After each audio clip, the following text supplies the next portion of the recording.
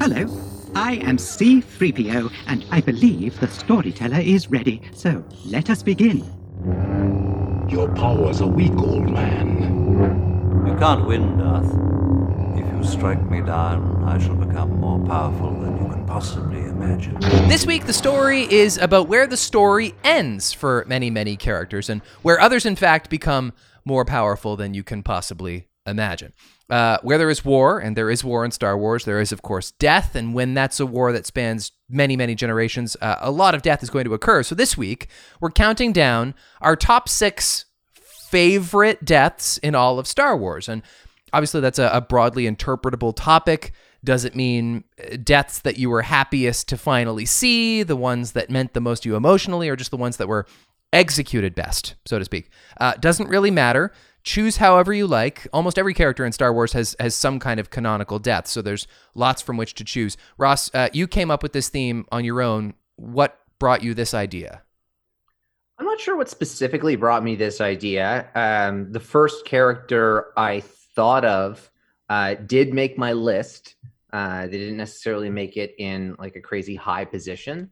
I was just kind of, I think, going through different, I had made a list of about 14 different potential topics we could do one of these sort of shows on. And I guess one thing led to another on my thought process between each. It wasn't the first one I came up with. But yeah, number 5 on my list was kind of, I guess I was thinking about that specific moment, that death, and then I was like, oh, okay, well, that's would work. And because there are so many, and actually, I think immediately after, like my mind went to easily 3 others in my top. So I mean, like there were some that were instants, and some that I had to think maybe a little bit harder about, or some that just didn't have to think harder about. Just as I kind of went through, we're like, oh, of course, this is like easily like cemented in like a high position. Something that struck me when I was coming up with deaths is that if I'm purely looking at these selections from an aesthetic standpoint, like what it looked like as a piece of cinema in a moment, some of my favorite movie fan deaths are such inconsequential characters. Like, for example, like the throne room scene in The Last Jedi. There are like some guards that go down in like all-time tremendous fashion, at the hands of some heroes and anti-heroes, and so those are they're not characters, and so that's kind of the distinction that I had to draw. I'm not going to donate one of my 6 slots to the guy who gets a lightsaber through the face, but it's a cool moment. Yeah, but I don't see that as a cool death. I see that as a cool kill. Yeah. Oh, it's interesting. So that's a clean differentiator for me. None of mine, well, I shouldn't say none of mine, but in a certain way, the character mattered for 100%. Like the character themselves was necessary to my decision making, whether or not it was for any of the reasons you did say. Kind of like you highlighted all those reasons. I kind of amalgamated those in my decision making for everything. So I did take all those things into account. And then there were some where if you like it was purely just from a cinematic perspective. There were some that were better than others, but that each carried their own kind of weight. And so then it was just a matter of kind of assembling what stood out and what really mattered more to me. And then it comes down to just how you view Star Wars, which is how we always interpret these lists. Right, but this is cool because we're already showing a difference of thinking. I didn't consider the difference between favorite death and favorite kill. And in many cases, it's very obvious which line of thinking I was in, and it kind of goes back and forth along my list. But some of them are frankly chosen, not because the character was inconsequential and the kill is all that mattered, but frankly, the moment is brought better because of the suaveness of the kill or whatever. And so it certainly was a factor in my choosing. There was one that kept rushing through my mind, and I never put it on my list because it was exactly the way you're describing. Okay, which is really interesting because and I'll mention it later on, or I'll mention it if you indeed bring it up, because I was like, no, I don't necessarily like see that as like a great death for that character, but I definitely see that as an like amazing kill for the other character and an amazing moment. So thus an amazing death on screen, and thus meeting the criteria in a way in which you interpreted it, which is always the way I like it. I like it when we interpret things just ever so slightly differently. I always think that makes the lists just a little bit more interesting. That's right. So why don't you kick it off with your 6th favorite death in all of Star Wars? Yeah, this is one that I anticipate you will also have on your list, and it was also hinted at in kind of your early one. And it is, without a doubt, the first, well, I shouldn't say the first big death of consequence, but probably the one that we feel the most, and certainly as an audience, and that would be becoming more powerful than you could possibly imagine, and Obi-Wan dying and falling down, and Vader stepping on the empty cloak and immediately becoming a voice in Luke's head, and then the transition that has from A New Hope to Empire Strikes Back, and how he continues to just be a voice, and then he's a vision, but like Luke is like on death's doorstep. So is he just seeing things? But then he continues to be a voice to Yoda, and Yoda's communicating with him. And then in Return of the Jedi, he comes back in full force as a Force ghost. And then he's in the sky at the end of Return of the Jedi. And so it's really interesting in that regard, the way that like this is that first death, but the character Obi-Wan continues, like we learn more about Obi-Wan and continue to like Obi-Wan more beyond his death. That's when the character becomes even more interesting. He's the hermit Ben Kenobi, but Obi-Wan Kenobi, we get to know Obi-Wan after he dies, because he dies in the first time we meet him. And so it's, of course, an awesome death. It is, and you know what? It's not on my list. Really? Okay. I'm really, really glad then that I was able to that one of us had it on our list, because I did have a lot of respect to my number 7, but I really felt that no, it was the right decision to put this one where it was, because just what it means to Vader, and how Vader doesn't get the benefit of like a clean death the way he wants. This is not the way Jedi have died in the past, right? And although that's not what George Lucas necessarily has envisioned in that same way at this specific time, he hasn't built the lore of a Force ghost yet, but it's still really important the way that Obi-Wan is elevated. His death it matters on a different level because it has such impact on Luke, but then it's also he doesn't really die. Is that true, by the way? Anakin / Vader has never seen or heard tell of a Jedi dying in this kind of transcendent way as Obi-Wan does?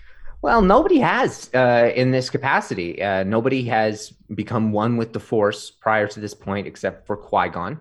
And then there is some debate with Rise of Skywalker that now we don't really know how that works. And maybe Rey reaching out. Who knows what that has to, like, we just have no sweet clue what that means yet. Or maybe it's becoming revealed in canon in these coming mediums. Who knows? But that's like Qui-Gon communing with Obi-Wan. That is the first time it occurs, but Anakin doesn't know of that. Yeah. So this and things occur on Mortis as well, but also none of the people who travel to Mortis remember the events of Mortis. And so, that's why he's kind of stepping down. He doesn't know what the hell happened. Well, here's what kept him off my list. The Alec Guinness version of Obi-Wan Kenobi is very important to me purely from a nostalgic standpoint. He is probably, and maybe I've said something that contradicts this in the past because I like other people too, but he's probably my original favorite Star Wars character, the Alec Guinness Obi-Wan Kenobi. I've always been partial to the grandfatherly wizard, big Gandalf fan, big Dumbledore fan. And so big Alec Guinness Obi-Wan fan as well. But as a kid, and I feel like all of my stories about when I first watched Star Wars, I come off as real dumb. And maybe I was. We all do as a kid, though. I think, first watch it. But there's so much stuff I didn't understand. And when he has this like really kind of theoretical out there nebulous death, I'm not even sure I was able to connect the dots in that he died the same way Mufasa dies. And for two things, I guess, because he turns into vapor and then he's not there anymore. And I'm like, well, they called him a wizard. We know the Force is magic. Maybe he just kind of teleported. And Mufasa disappears? Sorry, I don't mean to interrupt you. No, this is what I'm saying, is that it's decidedly different from that organic, there's a body afterward death. And that's like the other movie where I've seen someone die at this point in my life. Okay, gotcha. And then the other thing is literally what he says about how if you strike me down, I'll become more powerful than you can possibly imagine. And so right there, I'm like, okay, well, that means as soon as that lightsaber touches him, he's not dead. He's stronger. And so it took a long time, I suspect, although I don't know when this understanding happened, for me to like have a more nuanced understanding of what death means to these characters in this universe. And so I was never emotional about the death of Obi-Wan Kenobi because it was so easy to stomach, because I was like, all right, he's not dead. Yeah, no, I 100% agree with you in that capacity, because I only remember, like, I remember knowing Star Wars and having watched the original trilogy before seeing The Phantom Menace. I have memories of watching the original trilogy in our basement of our first house, which we moved out of when I was freshly 4 years old. I don't remember having seen any of the movies individually. I remember having seen the 3 movies. Yeah. And so, like you said, you don't remember, like, the surprise of I am your father. Mm-hmm. You don't remember, you know Obi-Wan dies, but I don't remember a time having, like, I don't remember, like, the maybe, I don't know, hour or couple days or whatever it was between watching A New Hope the first time and Empire Strikes Back and being like, well, what happened to him? I don't remember that at all. But to me, it doesn't really matter, because that death, it's less about Obi-Wan and more about Luke. Yes. And then later on, we learn it's more about Anakin and in the prequels, their relationship. But Obi-Wan is there for the greater story, and he's that wizardly sage, but he's there to help other people, to be a guide for them and help them on their journeys. And so I feel like it really works in that it's so powerful that in the end, you think, yes, his journey's there for Luke, and then the prequels, his journey's there for Anakin, but this death bookends that in both ways, because you get to, after you see the prequels, it has a new meaning when Vader doesn't understand the death and how, like, after all this time, he's wanted revenge. And then Obi-Wan says right before he kills him, I'll become more powerful than you can possibly imagine. Not something that happened when Anakin slaughtered all the other Jedi on Order 66, and they all just fell over like corpses. Yeah. Obi-Wan disappears, and it's exactly as he's predicted. He tells Vader, like, this is not going to go as you think, just as he says, Anakin, don't try it. Yep. That's right. And like, it's such a powerful moment after you see the prequels. Whereas, and then you view the original trilogy, it's the light of him being this guide for Luke. And so I just love it. No, I mean, like you said, I mean, Obi-Wan, I personally, if you're making me rank characters, I prefer the Ewan McGregor Obi-Wan to the Alex Guinness Obi-Wan. Now, yeah. Yeah, but it's just like, I did also, as a little kid, I wasn't necessarily drawn to Obi-Wan the same way I was drawn to Yoda and R2 and Han and Vader. But like, it's something that in retrospect, I think that it's such an important death, and I'm glad it was able to make my list in the 6th spot. But unless you've got anything else to say on that, what would be your number 6? Well, let me just ask. Yeah, sure. Is there anything more in the Vader life that suggests that he's questioning his victory over Obi-Wan in A New Hope? Like if he has kind of had his thunder stolen when Obi-Wan says this final taunt before dying, is he ever like skeptical about whether or not he did in fact defeat Obi-Wan? I'll be frank, I don't know. Yeah. It might be in the comics. There are some comics that take place between the movies in the original trilogy. And that is likely something that has been touched on, but is something that I think we're just supposed to gather a little bit more weight and we'll certainly have a lot more weight to it after watching the Obi-Wan TV show.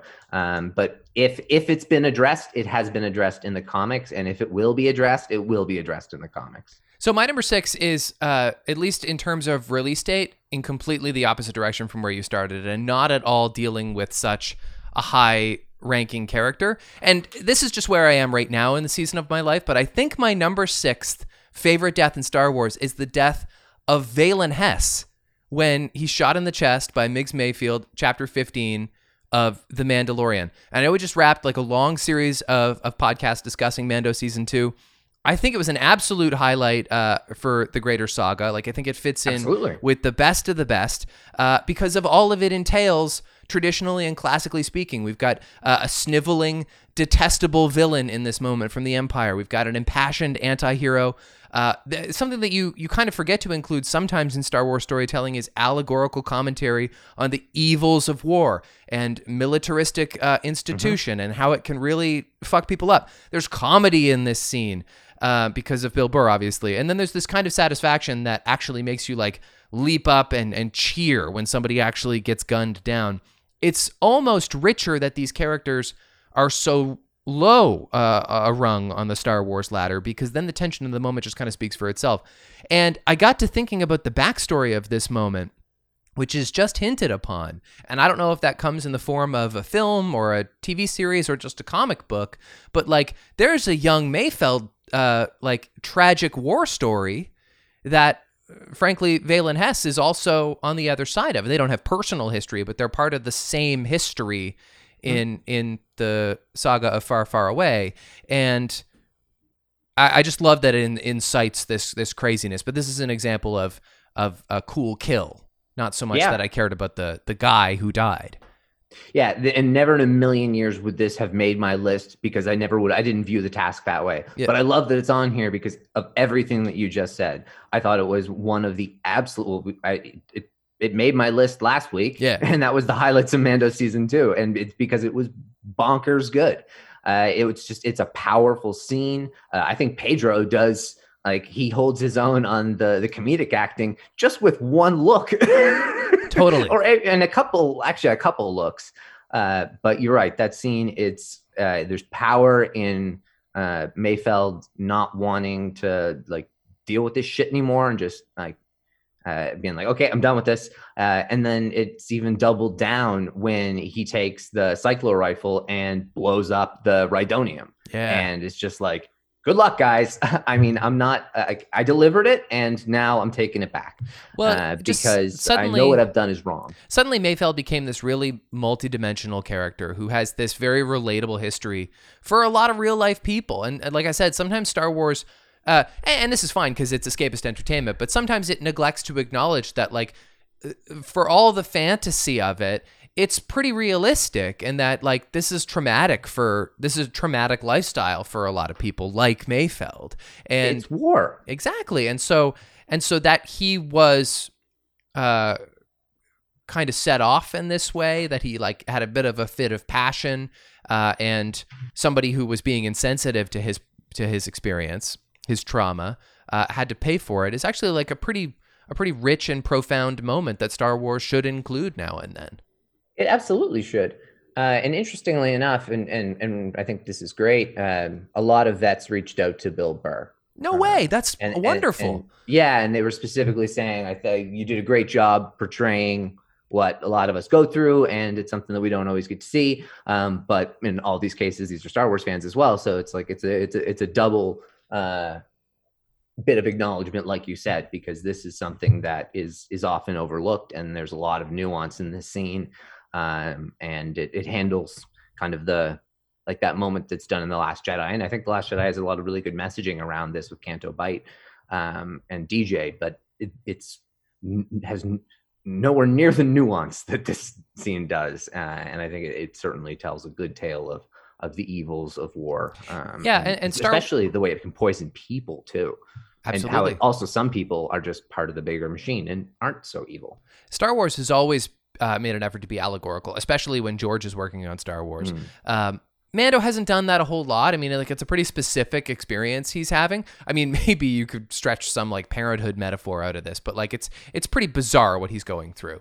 Yeah, but then there's also it's the little lessons in each bit, and so we get this epic tale. But I think that's where like you have like your Frog Lady episodes where you're getting character development and also, but like things like parenting lessons, like you said. Your turn for number 5. My number 5 is extremely similar to my number 6. It was the one that kind of got me initially thinking about this topic because it's just loaded with the best last words a character could ever have, and also a character has all of the best words at all times, even if they're not in the right order. And that is, of course, Forever Sleep and Yoda passing away, and also passing into kind of disappearing and becoming one with the Force. Soon will I rest. Yes. Forever sleep. Earned it I have. Master Yoda, you can't die. Strong am I with the Force. but not that strong. Twilight is upon me, and soon night must fall. That is the way of things. The way of the Force. Very interestingly, I did an extra bit of a deep dive and haven't been able to find anything that is like strongly canon of a character of any importance who's not like just merely maybe referenced in a book. But I believe Yoda is the only character canonically who dies of natural causes. And so that's something that I think we maybe mentioned before back in the Empire days of the podcast a few years ago. But that also is interesting. Yoda, he even says it like, soon will I rest. Yes, forever sleep. Earned it, I have. Yeah. And it's like, Yoda has had a life of a lot of pain and ultimately has done an absurd amount of good. And it just ends in disaster. And so he hangs on for dear life for another 20 years until there's the New Hope around to train. And then he's, okay, I built a relationship with you. I can become one with the Force. And if you need me, I can come back to you, Skywalker, and we can hang out. I'll be a blue glowy ghost and Obi-Wan. We can sit on logs and we'll chat and we'll burn down trees and we'll do whatnot. But I've finally trained you. I've passed on what I've learned. I've done my one final thing, and now I need to go to bed. And I need to curl up in Qui-Gon's cloak and disappear.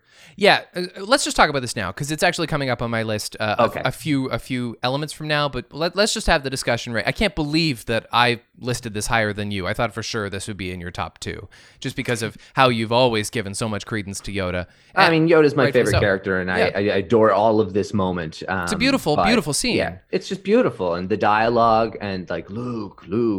Do not underestimate the powers of the Emperor or suffer your father's fate you will. Luke, when I'm gone, the last of the Jedi will you be. Luke, the Force runs strong in your family. Pass on what you have learned. Luke, there is another Skywalker.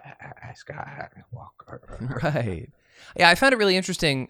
Last week also you made a comment that Yoda's life had so much tragedy in it, although I think I interpreted it as you saying that his death was quite tragic, and I was kind of struck by that because it's true. I mean, he did spend the last 20 years of his life in isolation after tremendous failure and with shame and heartbreak over what had happened. But it is an important distinction that he doesn't die hopeless. In fact, like you just said, like his soul or his body kind of clings to this mortal coil until, in fact, there is a hope that can release him onto the next. And Absolutely. He also doesn't die alone. He dies, with a friend. And so, and interesting, like, let's go back to our conversation about Obi-Wan and my interpretation of that as somebody who doesn't understand anything about death, has never experienced death at all. And it's very possible that I had to see this death to understand that Obi-Wan had even died, because again, he fades away, but it's much more explicitly a death in this sequence because he calls Master it Yoda, that. you can't die. Right. And it's old age, like you said, natural causes. It's very beautiful. It's peaceful too. Yes, but yeah, you're right. It's sad, but it's peaceful as well. And that, like, it's like another bit of like, earned it, I have. Right. And, Yeah. and then you get also, strong am I with the Force, but not that strong. Twilight is upon me, and soon night must fall. That is the way of things, the way of the Force. Mm-hmm. Like, oh my God, it's just a bunch of beautiful rhymes he spits at the end, as he did his entire life. Makes you kind of wonder, like, what is the expected lifespan of this species that he is? Obviously, you don't know. We can only guess. But this, like, if he dies of old age, maybe that's not the right term. You used natural causes, because if he dies of old age, but he was clinging on for life until he could find hope again, then he was already basically at dying age when he went to Dagobah in the first place. And maybe that's not it. Like, maybe he could have lived to be 2,000 if there was like prosperity for the Jedi. Like, maybe the Force keeps him alive. That's very, very possible. I would, at first assumption, believe that he lived a good long life equivalent to what a human might be in their 90s or near 100. Right. That's just the way I interpret it, that their species may live to be, I don't know, 700 to 1,000 years old on average. I think Yaddle was like 600, but Yaddle doesn't have a canon death, and in Legends died in an explosion. But just in terms of, I know they're thinking about this right now because of Grogu's lifespan. So I would be surprised if Grogu lives 2,000 years, and then we'll like almost be like, what? Yoda died so young. Why was he so old and walking with a cane for so long? Because he was walking with a cane, even as a cane in the High Republic. I haven't, we're not in kind of that section yet, but I've been kind of reading into the High Republic stuff yet, and I haven't kind of gotten into too much Yoda stuff. But he does have a cane at this point, and that's when he's 700. So 700-year-old Yoda has a cane. So I would imagine that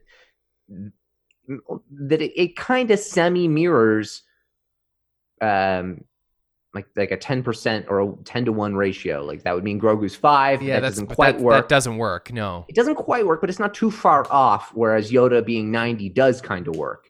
And so, but don't you think that goes in the wrong direction for Grogu? If anything, he should mature much faster so that he has the wisdom of somebody. This is a problem a lot of people had with the fact that he was supposed to be 50 and he's still a babbling infant akin to like a 3-month-old, which I mean, he's not because he has capabilities, but like he is very infantile and he doesn't appear to have collected very much wisdom, at least as we would perceive it. And so it's like you've talked about, maybe he's going to level up in some kind of evolutionary way. Or maybe they're going to have to figure out how to pace this in kind of an odd, not totally relatable to Yoda kind of way. There's a couple things. So I think that like an evolution thing, in the sense that like there's going to be some form of transformation that he makes where he goes into like a hibernation and grows a lot. I think that's very possible. Yeah. I think it's very possible that he is simply in arrested development and that the last 25 years, he has almost 30 years.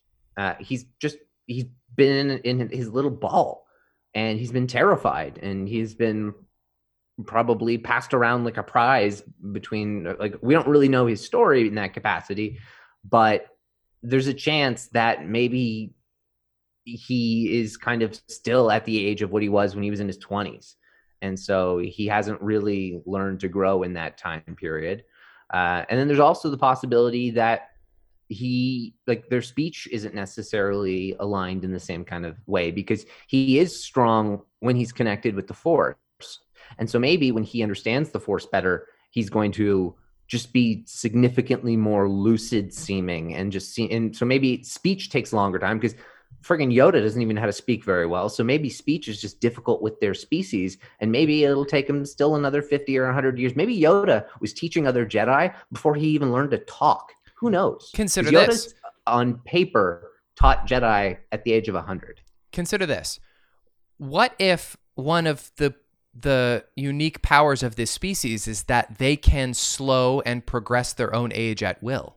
Which is why Grogu has not aged much at all in the last 50 years, and why Yoda seemed to die of old age, no less, exactly when it was time. And I think that's more the Force. Yeah, it would be the Force, but maybe that's unique to their species. Maybe. Yes, I absolutely think that there's something inherently so strong with this species. They have maybe a level of Force connection that is just inherently higher than any other being. I mean, his M count was so high, and they said Anakin was shockingly had a higher M count than midichlorian count than Master Yoda, right, implying Master Yoda was the highest one on record to that point, maybe, or at least the highest one alive. Yeah. And so if you consider all those kind of pieces, it does make sense that they are just intrinsically more powerful with the Force. I don't know if it would allow them to progress their age in different ways, but I believe that was the Force keeping Yoda alive, or like being like, hey Yoda, I got you, I'll wait until Luke is back so that you can give him your final words of wisdom, and then you can go, then Twilight can be upon you. I'm not just gonna let you die here alone. So I think it's a little bit more of that, maybe.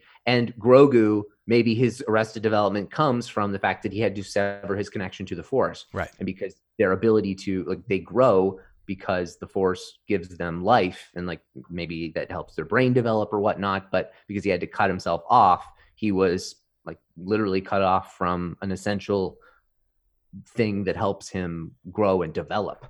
I don't know. It's interesting. They've had a lot of science experiment stuff with Grogu. So there is potential they could go into this stuff a little bit. So for my number 5, I'm sticking with the same movie. It's the death of Jabba the Hutt at the hands of being strangled by Princess Leia. This one is purely about satisfaction. Jabba is as we've said before, he's the epitome of a character you love to hate.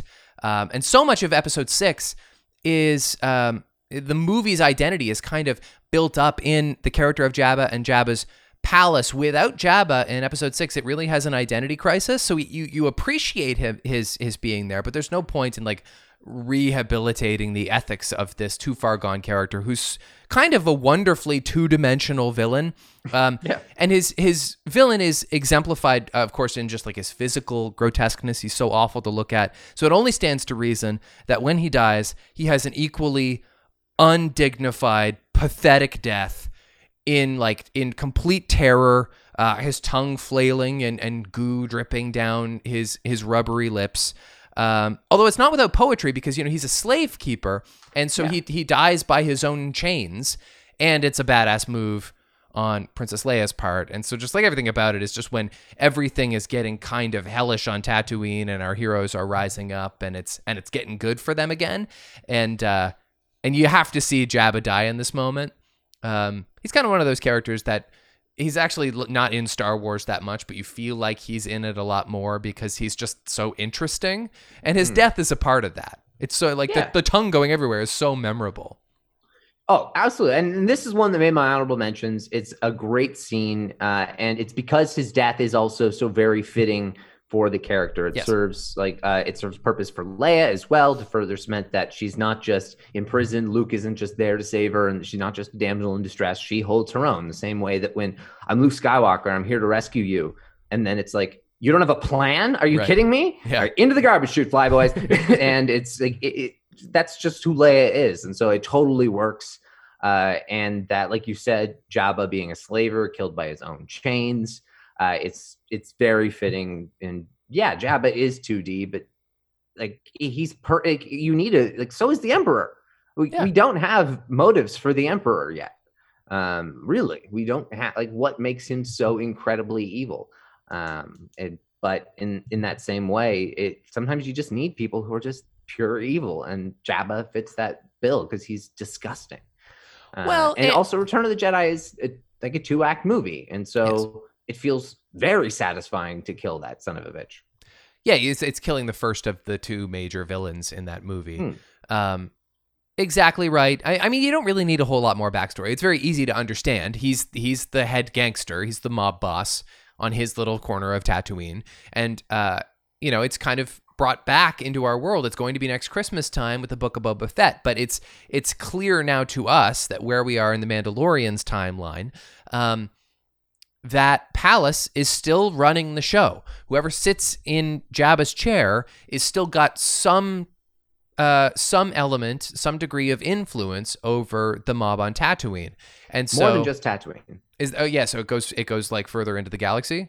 Yeah, I mean, like Hutt space or like Hutt territories, and they have like regions the same way that gangs have regions in cities, and it's just like, you don't go on our turf. And so the the non-republic planets and systems, they're pretty much controlled by or have gang turf claimed, and the Hutts are, at least at this time period, still the biggest crime syndicate in the galaxy. So they would have that. That is a throne of some power. Yeah. However, Bib Fortuna is pathetic. Yep. So my guess is it's lost some steam to a different crime syndicate.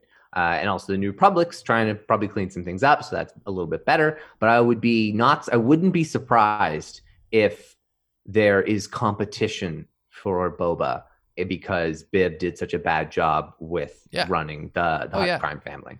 It's interesting. It would be nice to see them find a way to bring the Hutts back into Star Wars. I know you said that there's like a character who's based on Truman Capote in Clone Wars or whatever. Not him, no. No? Okay, well, no. Don't bring him back. Need to come back, no. No, and maybe also it's tricky Because There's lots of Hutts, though. yeah, but like, There's are a they whole Hutt council. They Okay. definitely should come back in some way. Rada the Hutt was Jabba's son. Okay, We don't know what happens to him. But are they different enough, or is it really worth it to bring them back? Or are they just going to feel like Jabba again, and we're retreading old territory?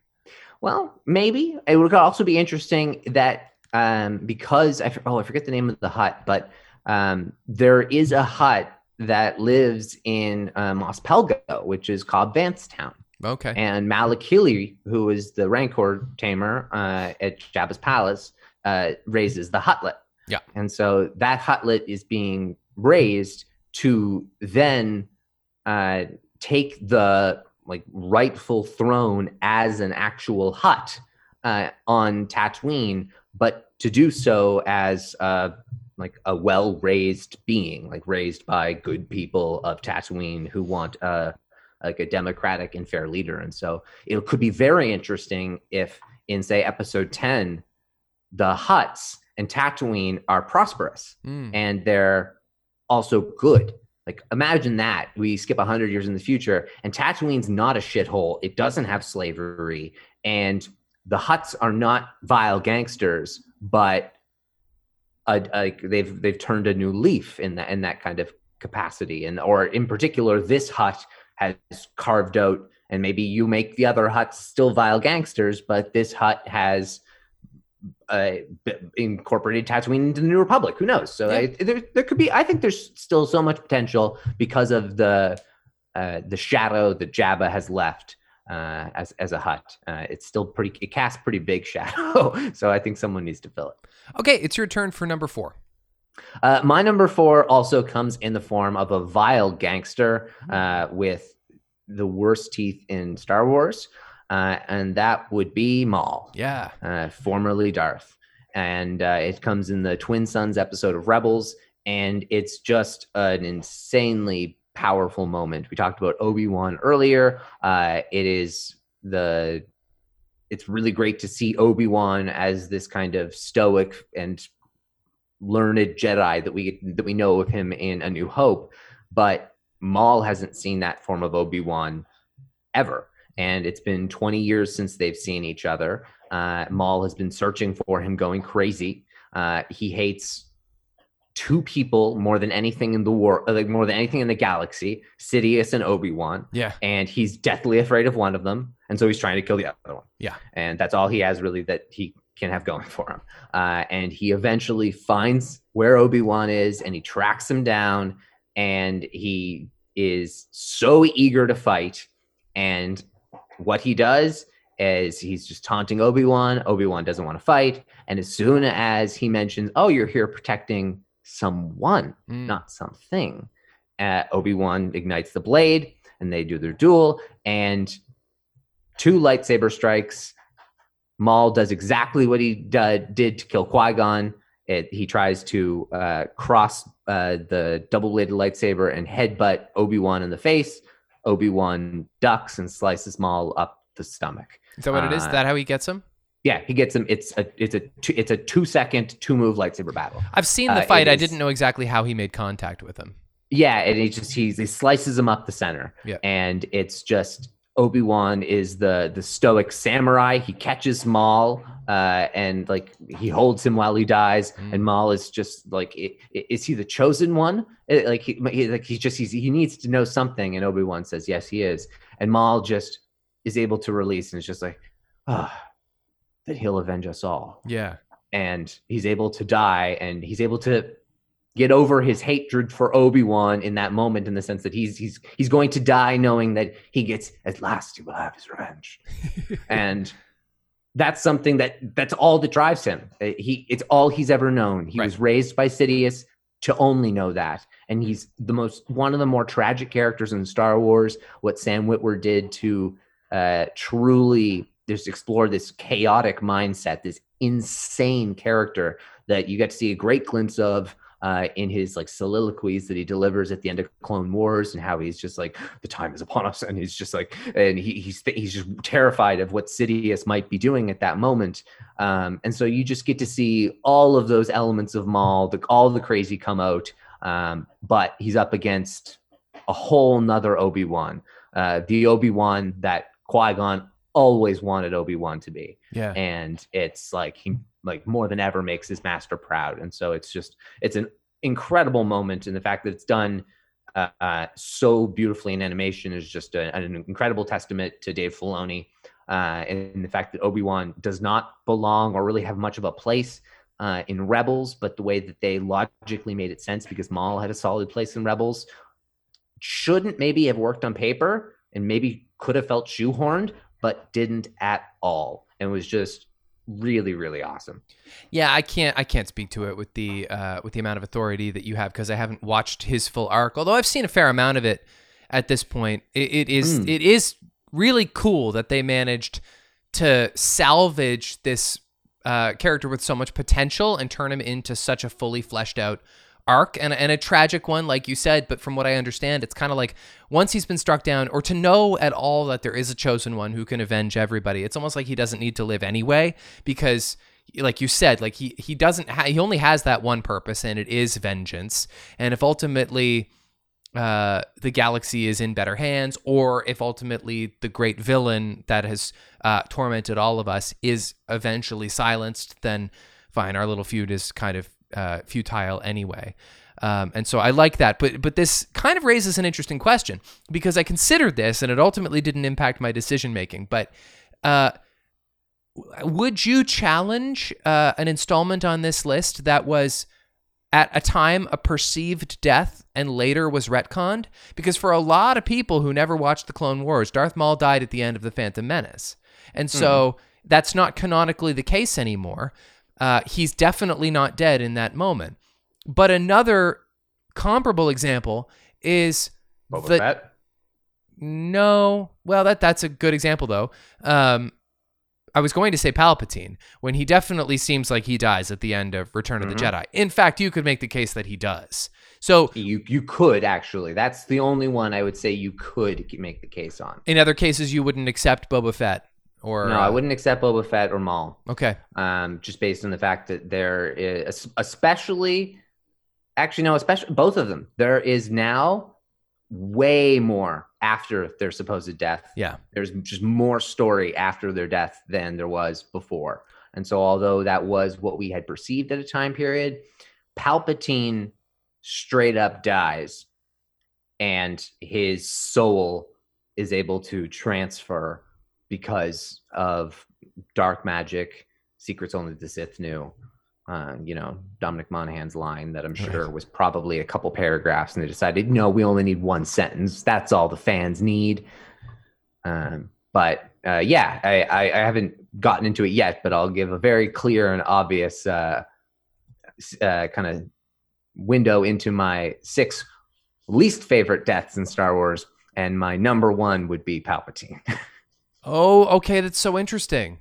Yeah, Palpatine is easily my least favorite death in Star Wars. Mine's Padme.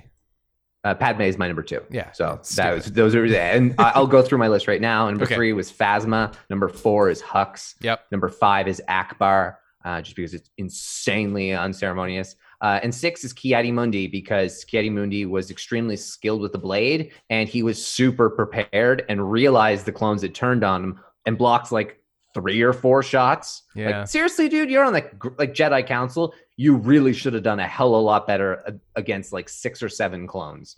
And so that one was kind of weak. And then I gave some honorable mentions to Kit Fisto, Stacey Tin, and Agent Kolar. Those are the 3 guys that Palpatine kills in like 4 seconds after he screams and leaps across the room. Just hard to believe because of the physicality of Ian McDiarmid. I can see it on paper how it makes sense that he beat them, but it just didn't work in the film. It didn't work visually. I was also kind of thinking Jango Fett's not a very good death. Like it's a striking moment, but like they could have given him a little more dignity. Well, actually, that was one of the ones that I kept thinking about, but didn't even put in my honorable mentions because I think it is such a friggin' striking moment. Yeah. It is such a striking moment. And now it has a lot of significance for the character Boba, True. who we're going to learn a bunch more about. But it is not a ceremonious death at all for Jango. And so the way I viewed the list, it just didn't make it for that reason. But yeah, that is one of the cooler like kills. For sure. Well, I'm going to talk about a character getting the death they deserve, and this is one of the heavy hitters. My number 4. 3 or 4? My number 4 is Han Solo. I'm being torn apart. I want to be free of this pain. Han Solo, nice. Who dies when Kylo Ren stabs him at the end of The Force Awakens. I know what I have to do, but I don't know if I have the strength to do it. Yes, this one Will you help me? Yes, anything. really friggin' hurts. But that's how we know it's good in a way, because it's very clear why it's strongly contributive to the overall narrative. It doesn't feel like you got cheated at all. It doesn't feel superfluous. It's not wasted. It kind of bolsters your new idea of who this Kylo Ren guy is. Maybe even suggests that he's more corrupt a villain than previous villains we've had. You're still able to watch and appreciate Kylo's story for the next 2.5 movies without holding a grudge against him. Because the death makes a lot of sense. And that's really all we really want from good storytelling, is that you follow your own rules. It's visually stunning, this moment. The dialogue is, of course, very intriguing. The fear of this happening is very present, leading right up to the dreaded moment itself.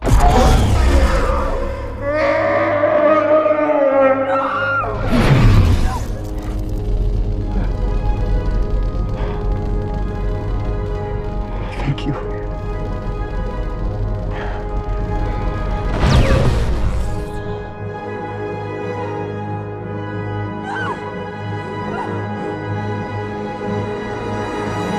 And I'm thinking about Han. Han's main characteristic was always his mere humanity. He was always just a guy who got caught up in this and was a very good person deep down. And so he always had to die.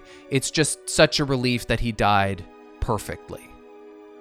Yeah, absolutely. It was an honorable mention for me. It's an incredible moment. It's the right death. And so it was hard to not put it on my list in that kind of way, because it was the right death for like a perfect character. Yeah. And so that's, it really, but it hurts a lot. And like you said, that's good and it matters.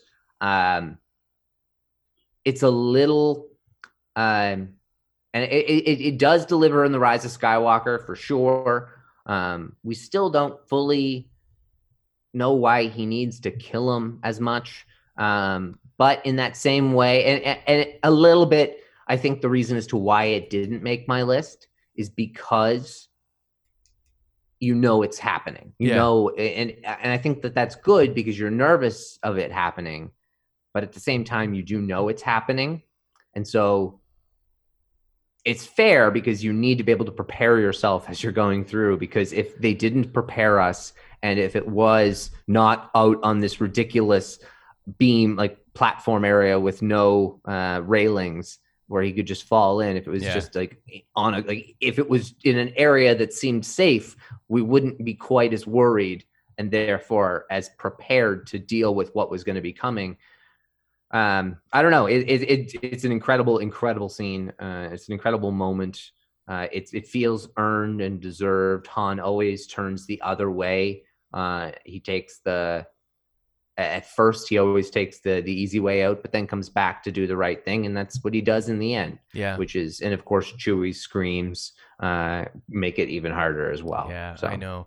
We do feel a little shortchanged by, the story of Ben Solo and his relationship with his parents. That's a little bit underserved. And you and I talked when we broke down The Rise of Skywalker about the clear difference between how he feels about his dad versus his mom. He gives his mother a lot more mercy than he does his father. And all I can connect on my own is that he was kind of brainwashed to be something of a Death Eater. You know, he's so obsessed with his grandfather, who was like supposedly the greatest Sith Lord ever, the greatest, force empowered evil figure. He doesn't call himself evil, but of the dark side.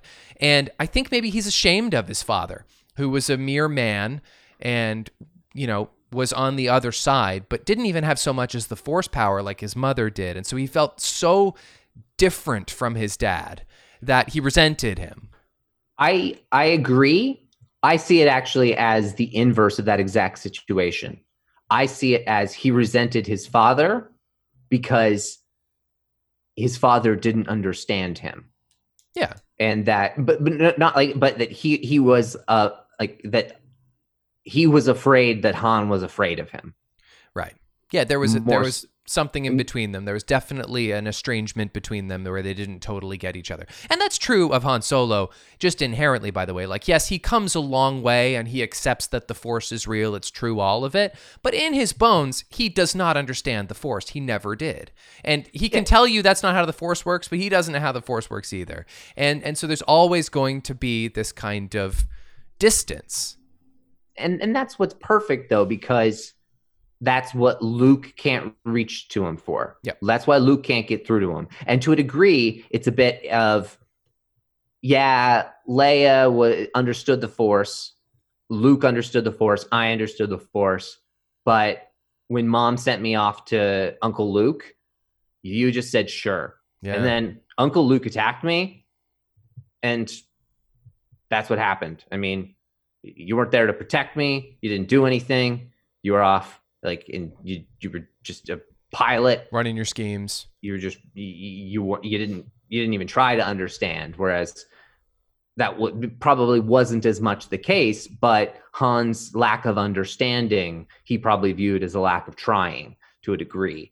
But then again, it isn't fleshed out to the same extent that we would maybe want it to. But it's also such a powerful moment, especially because of the fact that Han is the only one who's able to get through to him in the end, and Leia sends that kind of and he's reminder to Ben. Yeah, that's the thing. He's able to kind of communicate with his mother on a more spiritual level than his father could ever be capable of. That was going to create a difference in his relationships no matter what. I also think on a more base level, he's just trying to be a badass. He's just trying to prove that he's rejected this part of his life. 100%. That is what he ends up like. I know what I have to do, but I don't know if I have the strength to do it. Right. That's he's saying that because he's referring to, there is two things he's referring to, but at the same time, one of those things literally is to show I'm a big bad dark sider. Yeah. And that's ultimately the one that he chooses and says thank you as he grits his teeth and becomes insane for the rest of the movie. Like, you need a teacher, and it's all just like angry and like we're not done yet. And so I love we're not done yet. Yeah, it's such a biting moment. Yeah. But yeah, so it's such a powerful one. Another one that just was right on the edge of my list, but didn't make it. And I as much as I love the character of Han more than I love some of the other characters in my list. I guess similarly with Yoda. I guess maybe their deaths hurt more than being a good part of their story. Okay. In the sense of, it's like, as much as it's the right part of their story, 100% in both cases, it's a little bit like, no, you're leaving us. Yeah, that's fair. And so as much as it's the right call, that's a selfish thing. It is your turn for number 3, your third favorite death in Star Wars. My third favorite death in Star Wars comes from a few different angles, and this one does, from a primary perspective, it is a bit of the fact that it's a kill, but at the same time, it's the moment watching it, and it's what you expect is going to happen, then what you expect is happening, and then what you realize is happening, and it's just the complete zigzag. And you also hinted at the scene earlier, but the first one to die in said scene, and that would be Snoke's death. Yeah. And just the moment when you realize what Kylo is actually doing, and then you realize, oh my God, he just turned back to the light. Yeah. What's the big bad in all this? Snoke is dead. Like, oh my God, what is going on? And then you get this amazing fight scene, and like, it's got a bunch of those cool kills, like you mentioned. And then it twists back the other way. And then in retrospect, The Rise of Skywalker, my landslide favorite thing about that movie is the way that it at least really completes Ben Solo and Kylo Ren's story in a way that is cohesive and does make a lot of sense between the three movies. Yeah. About him being a puppet of Palpatine's. And how Palpatine finally, after failing with Luke, succeeding with Anakin by like saying, "Oh, help me, Anakin," and him cutting off Mace Windu's hands, and then Palpatine throwing him out the window. I wonder if that was intentional. If it's a joke, it's just a weird window pun. That's it, that his name's like, oh, you don't know how you're gonna die yet. But and he tries to like goad Luke into killing Vader or killing him, but specifically he succeeds in getting Kylo to kill his master by getting Snoke to tempt him in the right way. And so it's a fulfillment of that Return of the Jedi scene in this dark side way. And so it is that badass aspect, and it's the whiplash that you get in the audience the first time that you watch it. And it's what made me adore The Last Jedi the first time that I saw it, and what makes me like the movie as an overall experience, and which makes me very happy that's part of Star Wars. I have a ton of criticisms as we went through it because they're there, but it doesn't mean some of the big overarching and the main parts of that movie aren't sensational, and especially for that first time you watch it. The movie really, really succeeds there.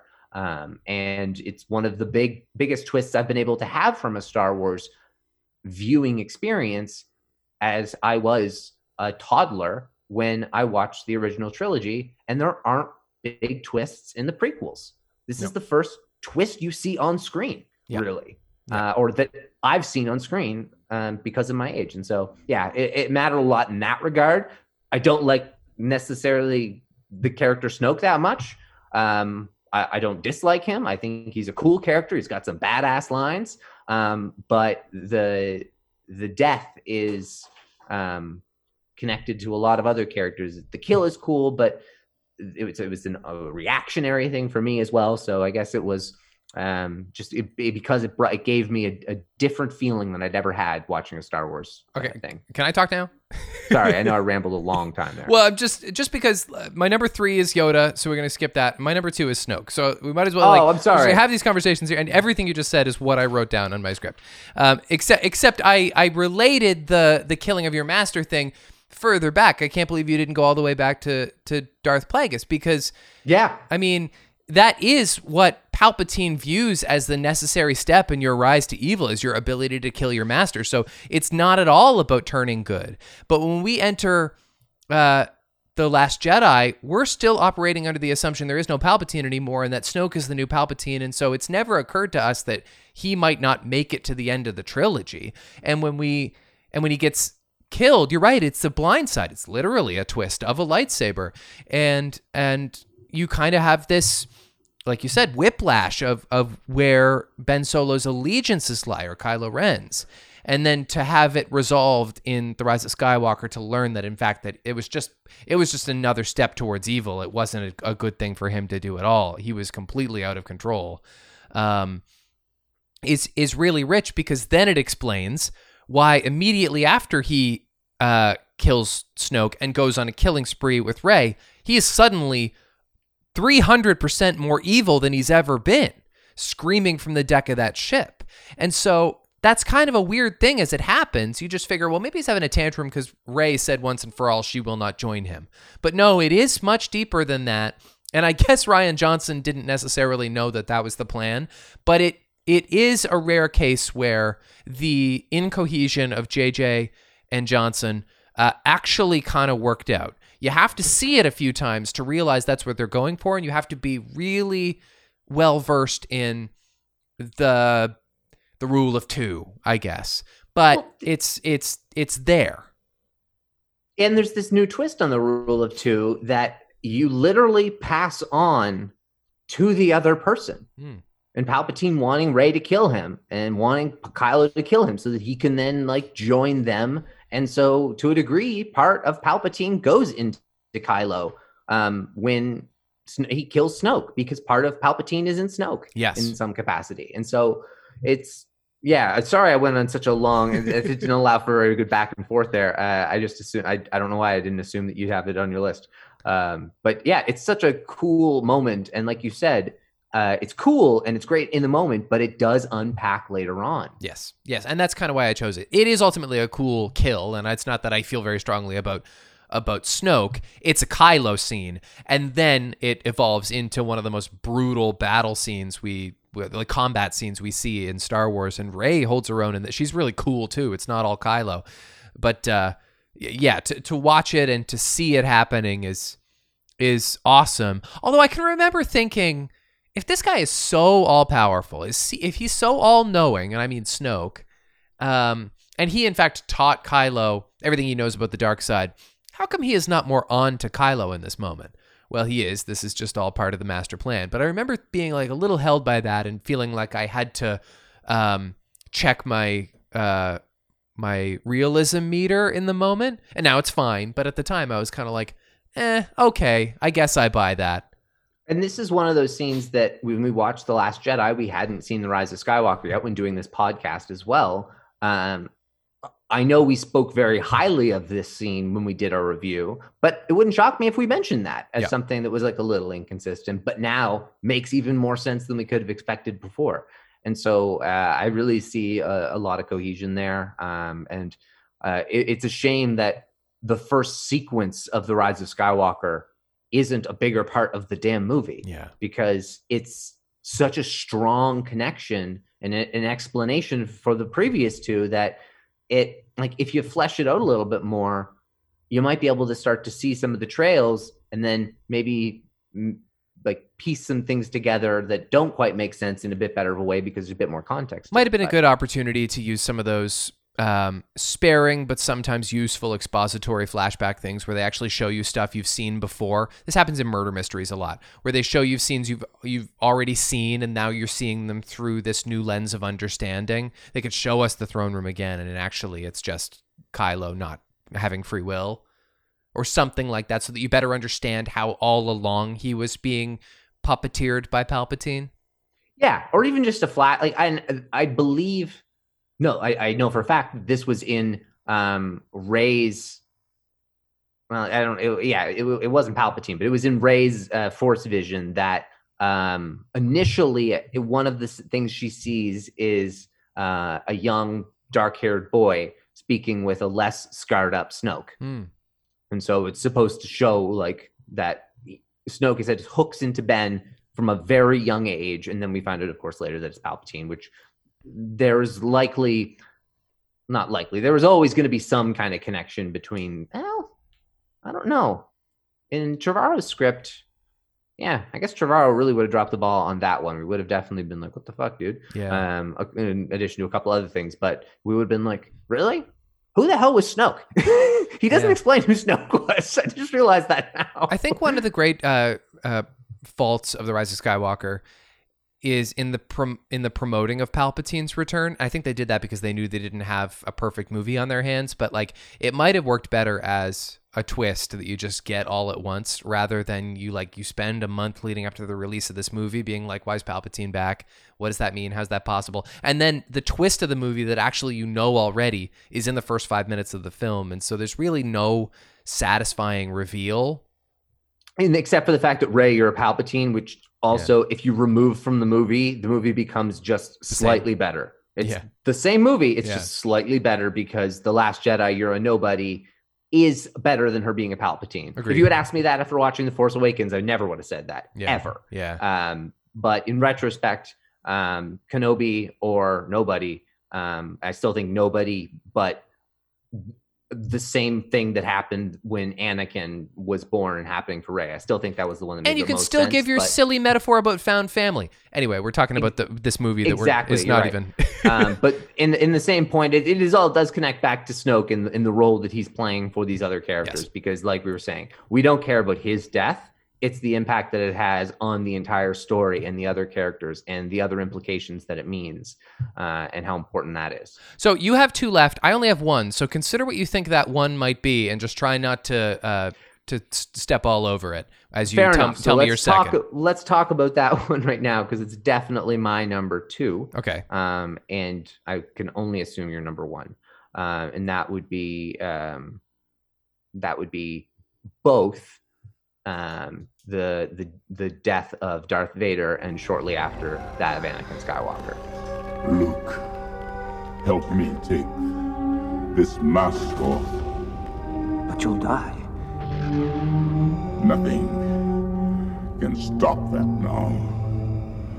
Just for once, let me look on you with my own eyes.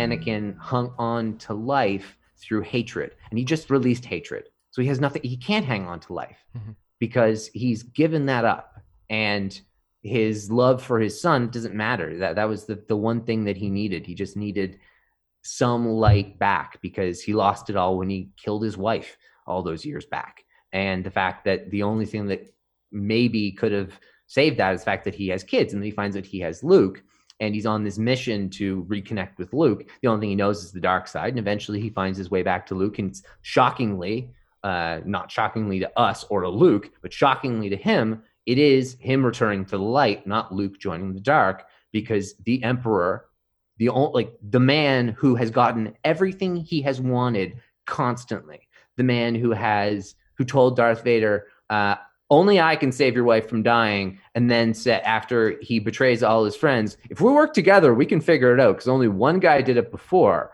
and I killed him. And then it's a matter of, oh, they fail, you killed her in your anger, and then he treats him like a dog for 20 years because he lost in his fight to Obi-Wan and isn't as strong as he potentially could have been. Ultimately, what we now realize is because he wanted to jump into his body and all that stuff. But it's the perfect end to the tragedy of Darth Vader. Go, my son. Leave me. No, you're coming with me. I'll not leave you here. I've got to save you. You already have. Luke. You were right. You were right about me. Tell your sister. You were right. It is the heart of George Lucas's original double trilogy, and so it is the perfect ending to the perfect tragic character. But I mean, there's so many things you could say about it, but it's such a defining moment in all of Star Wars. And it's great to see him finally become Anakin again and talk to Luke. I'm struggling to come up with a really good excuse for why this isn't on my list, and I probably don't have one. I didn't have one to not have Han on mine. Yeah. And there's another character that I don't have a good excuse to not have mine on either. But 6 isn't that many. No, and I guess I wanted to have some kind of variety among us. But of course you're right. This is it ultimately is Anakin Skywalker's story as well as it is Luke's, and so this is a completion of a 6-episode arc, and it is in a strange way a happy ending. For a otherwise very, very, very tragic figure in Anakin Skywalker. The happiest ending he could have. Him living is even more tragic. Absolutely. And so I think it's two things. I think one, I still kind of struggle with this. The good guy, the bad guy are in fact two people, and so you have to watch for the subtleties when they become someone else. I can see how that is true spiritually, and so the other thing is when the helmet comes off, he is not really either Anakin Skywalker or Darth Vader to me anymore, and that is just a fallacy. It's just a failure on my part to be a good movie fan. But there's just something about, I guess, it's Sebastian Shaw, right? Yeah. It's the dialogue is beautiful. Mark Hamill does a wonderful job, and it's nothing wrong with Sebastian Shaw's performance either, but he has just not been intrinsically part of this this relationship with the character ever, and so it suddenly feels like a stranger at the tender moment. And so while I love it on paper, and I do love it visually, I think I just kind of become disconnected from it, and it's like, oh, there he's got a distracting face, and does that make sense? It makes a ton of sense. Yeah. For me, the reason why, and I don't know if this is the reason why, but it is the first Anakin that we ever saw. True. I directly connect it with Vader and the original trilogy. And so it's easy to see how the burnt up crisp of Anakin could become this over time. But also, as much as I adore of course there are definitely some flaws in Hayden Christensen's performance overall. Love Hayden Christensen. I mean, me too. Of course. But still, Matt Lanter animated Anakin Skywalker is the Anakin I've spent the most time with. Yeah. But Sebastian Shaw's face, I have always known as Anakin Skywalker since before I can remember anything, because Star Wars is some of my earliest memories. But Darth Vader was also that character. But the first time I ever really felt like I knew Anakin was Jake Lloyd. And the first time that I ever like got to know Anakin as the Jedi was Hayden Christensen. Yeah. And so I don't really have a direct person that I tie it to. It's the character and the fact that George Lucas unites it all together and that he builds those consistencies. And absolutely, Darth Vader is two people, but one person at the same time. And I think that's what's so beautiful is because, yes, you can say that, yeah, they're two people, but no, it's the fact that it's this one person who's trying so hard to be someone completely different, right? Who's trying so hard for them to be two people, but they're not. And as much as we can view them as two different people because they are so very different when he's trying to be dark or when he is just dark, the character supersedes the person. And supersedes the actor for me. Well, I mean, I prefer what you just said to what I actually think is what they're going for in the sequel trilogy. I think that's true, and it's a good lesson.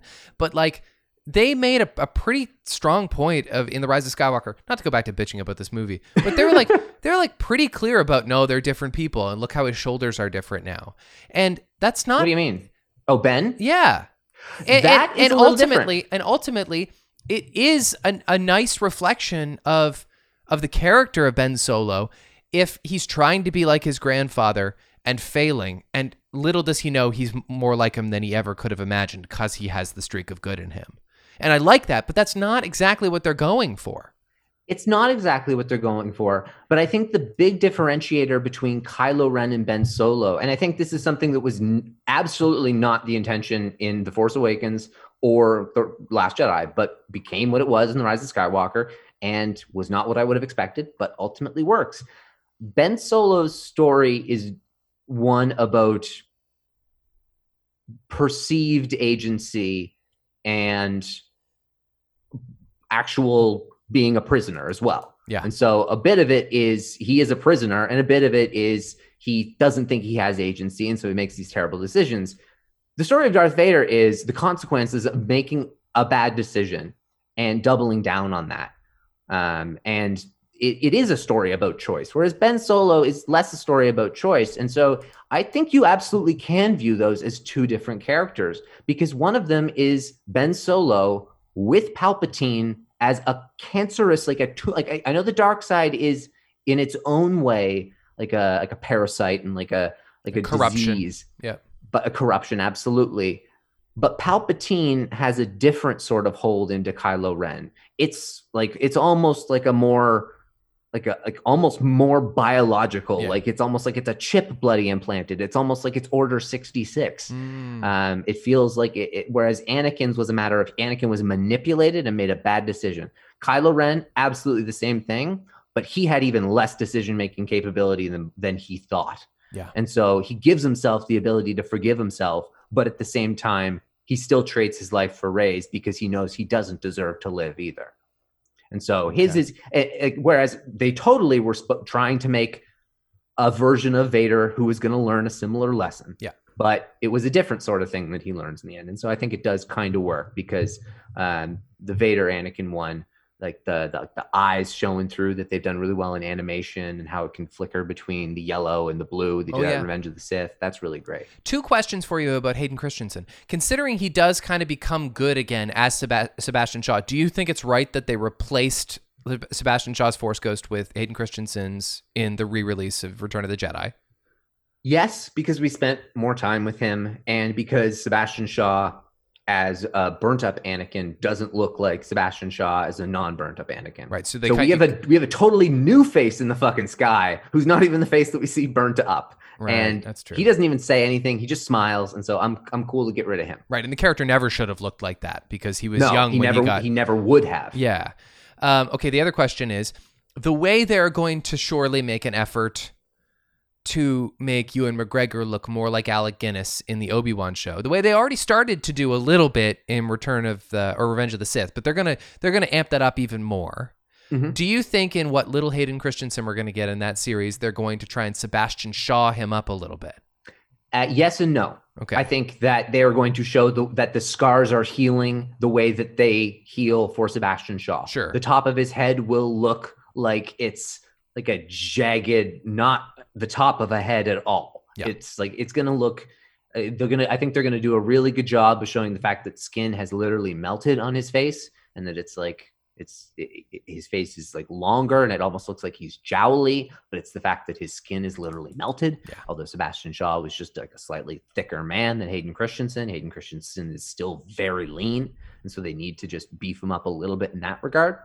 So yeah, I think they will. And because he's been in the suit for so long, I don't see any reason why he shouldn't be as white as a fucking ghost in 10 years after Revenge of the Sith versus at the end of Return of the Jedi. Right. Okay. I've only got one more. You've only got one more. Yeah. Is it the death of Luke Skywalker? It is not. Oh, great. Okay. That was my number 7. Han was my number 8. I quickly cut Han. And then battle between Luke and Obi-Wan, and went with Obi-Wan. And so I was then let me very talk. glad you have Luke. Let me talk about Luke before you get to your last one. Then, of course, he dies at the end of The Last Jedi. A lot of good deaths in The Last Jedi after like a sort of exertion from his astral projection. This could be controversial among Star Wars fans, considering he's of course polarizing in this movie. I like him, but if the goal of the sequels, right or wrong, was to mirror the original Star Wars movies, then this second installment needs a big twist. And with this death of a character, with this appearance of a character, really delivers. Because when you realize this complex, not new, but sort of new to us facet of the Force, this astral projection as it's come to be known, has been teased all throughout the movie, when you realize that it is in fact in play in Luke's final burst of heroic energy, you get chills in that moment when you realize what's happening. He does it with this delightfully wry sense of humor, and there's all these wonderfully subtle little performative choices he's making. The winking at 3PO, the fact that Leia definitely knows actually what's happening here. It's a very gratifying reveal. And plus, it's really pleasing to see a closure for Luke's journey. I think it was a surprise to me that he would die before the end of Episode 9, but in hindsight, this is Rey's chapter, and he should not cloud the final chapter too much. And so I get that he was taken out when he was. I think this moment alone is a defense of the sequel trilogy. I think it's perfect. I agree. Yeah. I agree with everything you said. I completely agree. There's nothing that I have that's against this moment. There's no reason it didn't make my list. It was nothing. It was not like, oh, but this moment has that, and so I can kind of cut that one out. No, had none of that shit. This is beautiful. This is a phenomenal moment. It's one of my favorite moments in Star Wars. Luke Skywalker is incredible. It's a great death. Does he need to necessarily die right there? Maybe not. But at the same time, I think it's right. And I definitely agree with you that it's right to have him die in 8. It was always Lucas's intention for him to die then. And it's the right end to that journey, but it's the most badass thing ever. The way that he projects himself so far. And of course, yes, he's going to die of exhaustion in that way. And it's the first time we kind of see that. And I think it's the first time we see someone die of exhaustion. But Leia dies of exhaustion as well. Yeah. And it's because they've had the galaxy on their backs for 35 years. Yeah. And that's literally the point. Mm-hmm. And that's what he shows the galaxy. He kind of like, the galaxy is just like, oh, well, we're in the shit now. Luke Skywalker's gone, and Leia's son went bad, and Leia's husband left her. And do something. Do something, other people. I know, but it's kind of Luke's moment of, okay, do something, other people. I'll remind you that, like, there will always be heroes. Mm-hmm. Like, I will ensure that the Resistance lives another day. I will not be the last Jedi. And it's a great moment. And then Kylo, of course, not being able to get what he wants and having that exact, like you said, like it's that same thing of just like, oh my, he doesn't get what he wants the same way that when Vader's stepping on Obi-Wan's cloak and it's just like, where the fuck is he? Yeah. How do like more powerful than I could possibly imagine? See you around, kid. And he wants to explode with rage. But that's why he has to die in that moment, because you're right. That's right. First of all, there's no satisfying way for someone to best Luke Skywalker. That would be a shitty way for Luke to. He needs to die by his own choice, by his own final burst of power with the Force, a la Obi-Wan. his original master. And so that's why it is his decision to go this way. And when he sees the galaxy is in good hands, the way Yoda did, he's mirroring what his masters have done. Oh, absolutely. Absolutely. And so, another one that just, it's the same way, kind of like you just said for Vader. It's like, how do you not have this? I don't have it. There's no reason I don't have it on there. It's because it's incredible. Yeah. Okay, that brings us to your number one, and I guess I have no clue. You should have no sweet clue, and so I'm going to do a little bit of context setting just so that you can kind of understand a little bit where it was coming from. And so in Rebels, there's your merry band of misfits. Mm-hmm. And so you've got Kanan, who was a Jedi Padawan whose master saved his life, and so he ran into hiding and essentially just became a bit of a pirate renegade, a bit of a drunk, just a bit of a buffoon, just trying to hop around and not be a Jedi. And Hera, who was the daughter of a freedom fighter, she was the pilot on the Ghost. Which is their ship, and then they had Ezra, the young Jedi, and then they also had Sabine, the Mandalorian, as well. And so they're just this kind of merry band of misfits. But Kanan's journey is about growing up and needing to teach Ezra, because Ezra is young and he's extremely powerful in the Force, and Kanan realizes he's the only one who can teach him. And so over the course of kind of this series, you see the relationships kind of grow, and he's got clearly a bit of a thing with Hera, but they don't really do anything about it because they're in the middle of a bloody war. Mm-hmm. And so his relationship with Ezra is certainly grown. They've got a lot of really cool things that they do. Like, one of my favorite things that they do is they throw each other to go great distances. Oh. And so they'll one of them will do a force jump, and then the other one will force throw them further. Okay. And so they can do it's just to further show how cool, how good their bond is together. Okay. Really Anakin, Obi-Wan, wow, this is amazing what a master and apprentice can kind of do. It's reminding me of the Flying Graysons. Yeah, sure. In the trapeze kind of style. Yeah. But it's amazing that oh wow, that would come in handy a lot. It's basically meaning you can fly almost. Yeah. And so anyway, Hera is kidnapped by Thrawn near-ish the end of the fourth and final season. She's kidnapped. They do a big rescue mission, and it's successful. Mm-hmm. And Hera and Kanan, they've finally got to the kind of the rendezvous point on top of this tower. And that's where Ezra and Sabine are going to meet them when they fly their ship overhead. And then Hera kind of admits her feelings that they've both kind of repressed. It's a nice moment, and then Ezra and Sabine arrive, and then they're there to pick them up. And then this is Lothal, which is the planet where a lot of this takes place. It's Ezra's home planet. It's been taken over by the Empire. It's a big weapon and ship production facility. And so right around the corner comes an AT-AT. Okay. This is this peaceful moment. They just had a big victory. This is an animated kids show. It's near the end. It's not the last episode. And the AT-AT rounds the corner and fires at the fuel tank that they're right underneath. Oh, wow. And so they're just two of the four main characters are on top of a fuel tank that has just exploded. And Kanan goes blind because Maul slices him across the eyes at the end of season 2. And so, gross moment. Yeah. But Kanan also another massive learning curve, and that's where he has a Force vision and becomes Jedi Knighted, and it's a really cool kind of Force journey that he goes on, and he grows up a lot when he becomes blind, and he becomes extremely wise. He becomes a really phenomenal Jedi, as opposed to just kind of a cowboy dickhead at the start of the show. Okay. And so what he does is, as soon as it happens, he immediately levitates Hera, throws her up in the air, and contains the explosion beneath him. Okay. And so it's exploding right below him with the Force, and he's keeping her up in air, and then everybody is just horrified looking. It's incredible acting for animation.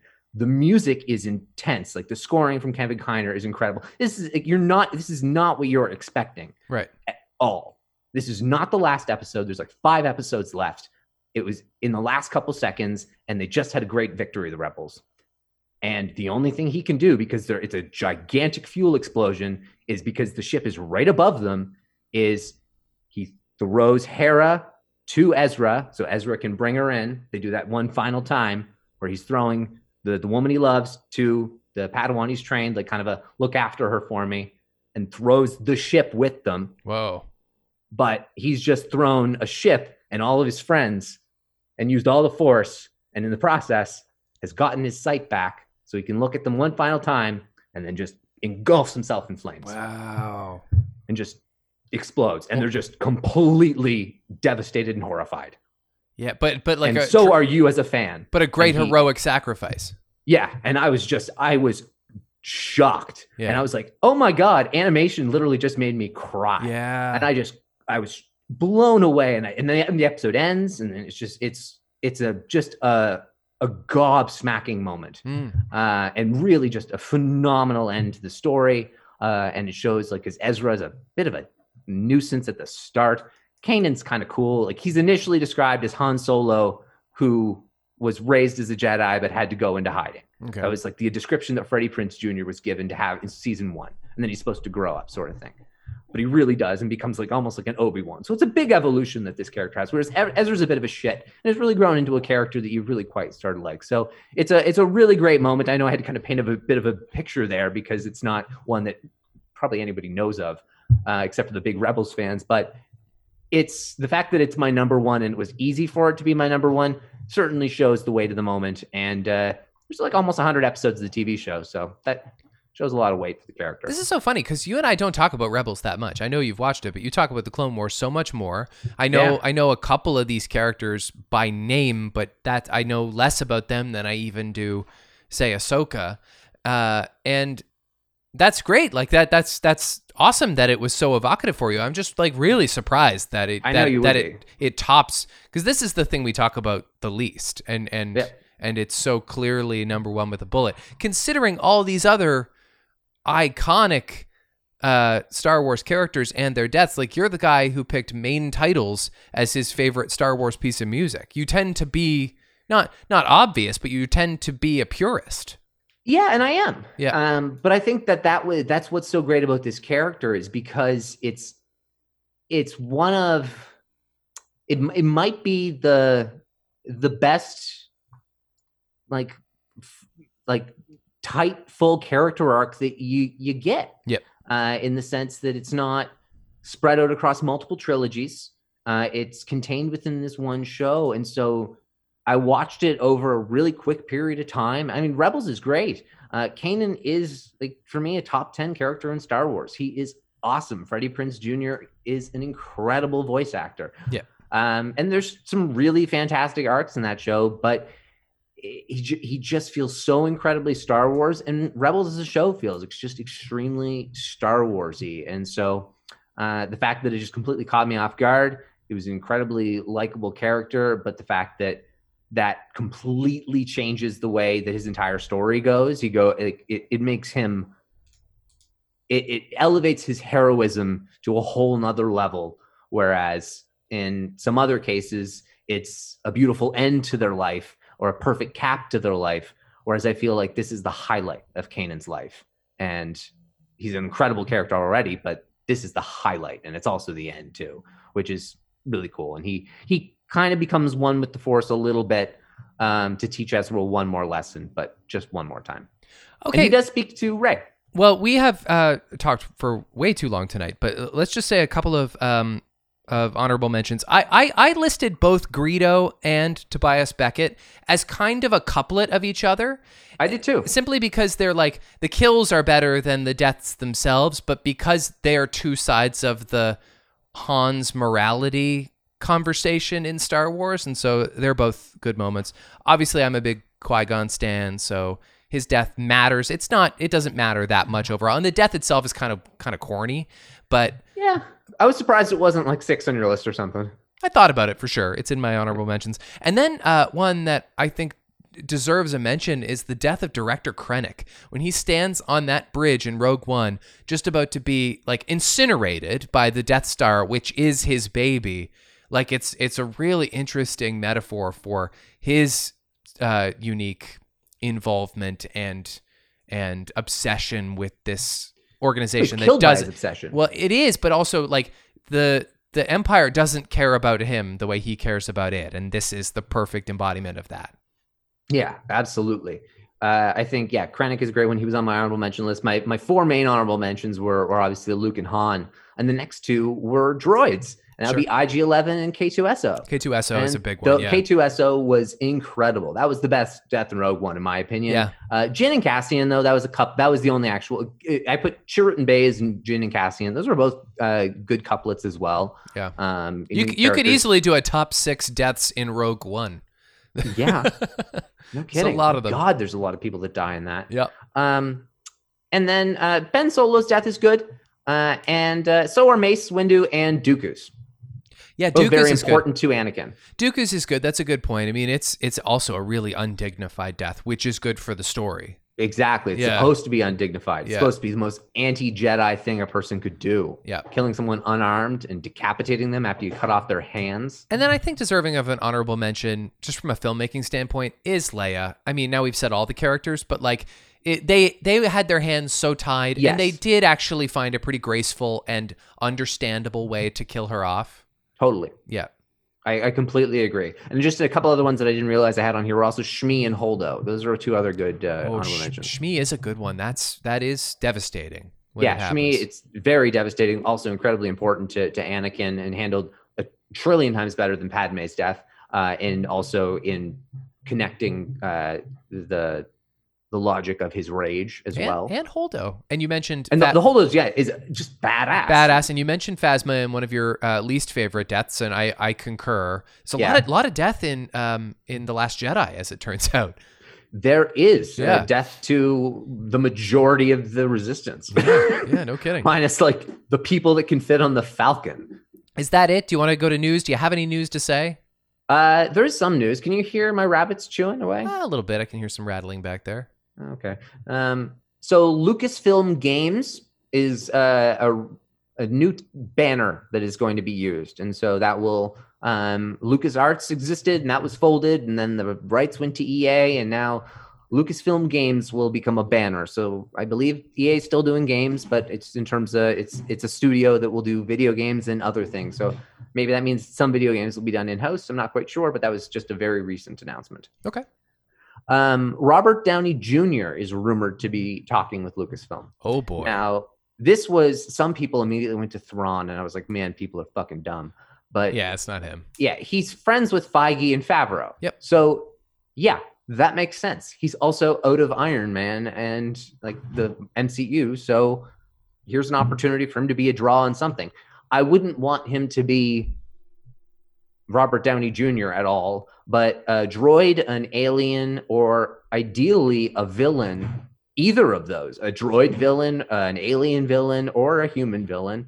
But I definitely not we don't need Tony Stark in a Galaxy No, Far Away. and I don't think you have to worry about Robert Downey Jr. getting swept up in another multifaceted franchise. He might do a movie.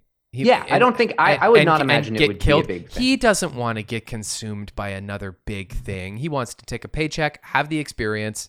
Obviously, he's a good money maker, and they'll pay him for it. But like, no, he doesn't want to be involved in another 20 movies.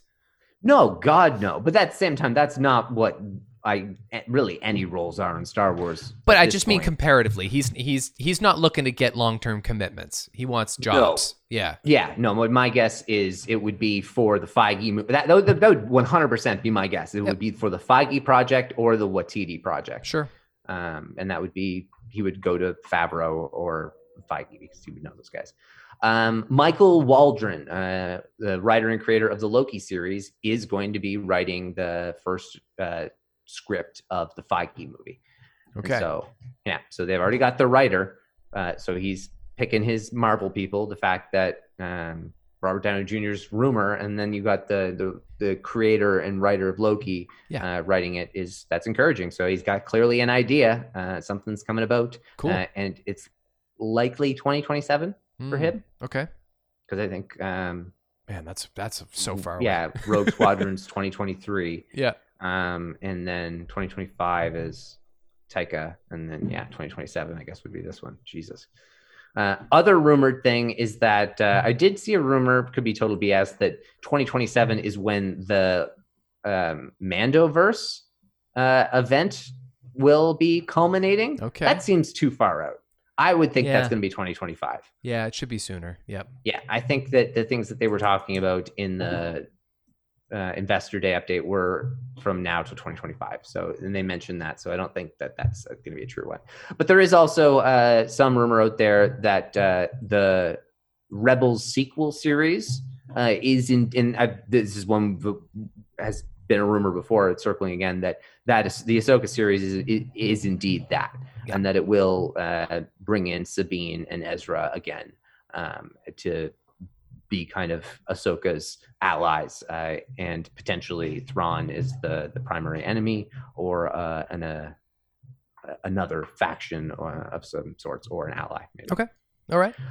And then the big thing in Star Wars news is the High Republic. And so the High Republic has been released and the novels have come out and they're getting bananas good reviews. Great. And I am about a quarter or 20% into Light of the Jedi, which is the first main one.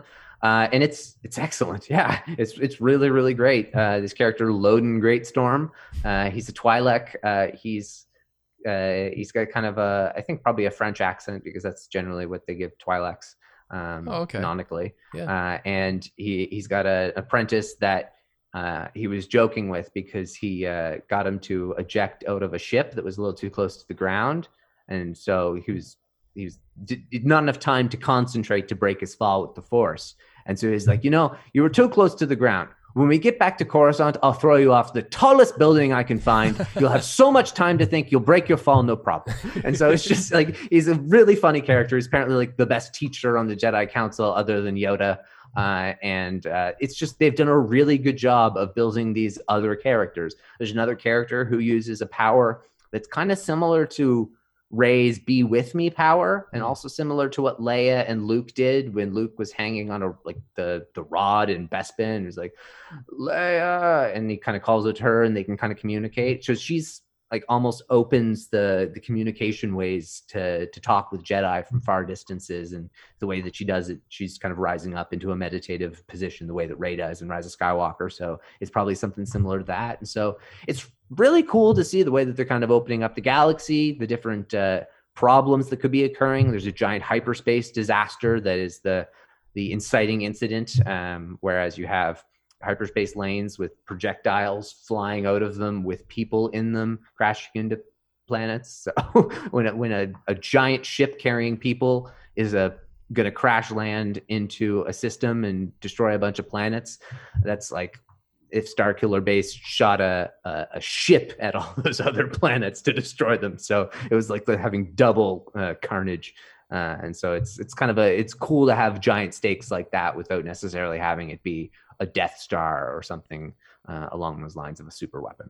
So I'm very excited, and I'm eager to read that book and the next couple ones and see how the era shapes up. That's great. Okay, are we good? Yeah. Good, because I'm exhausted, and I got to drag. So that was a long one. It's a marathon. I got to drag my Christmas tree out to the end of the curb. Okay, a couple of birthday wishes. Thursday, January 14th, happy birthday to Lawrence Kasdan, one of the greats ever. Oh, and on Sunday, January 17th, happy birthday to Kelly Marie Tran and her birthday buddy, a little someone named James Earl Jones. So it's a good incredible contributor. Birthday week in Star Wars. Listen, we'd love to know your top 6 lists of your favorite deaths in Star Wars. Interpret that how you like. You can tweet us at Recorder66, or you can email recorder66podcast@gmail.com. Please rate and review on your preferred podcast app so we know whether or not you're liking the show, and so other Star Wars fans can find us and we can have a bigger community. Did you have something else you wanted to say? All good? All right. Well, until we're together again. May the Force be with you.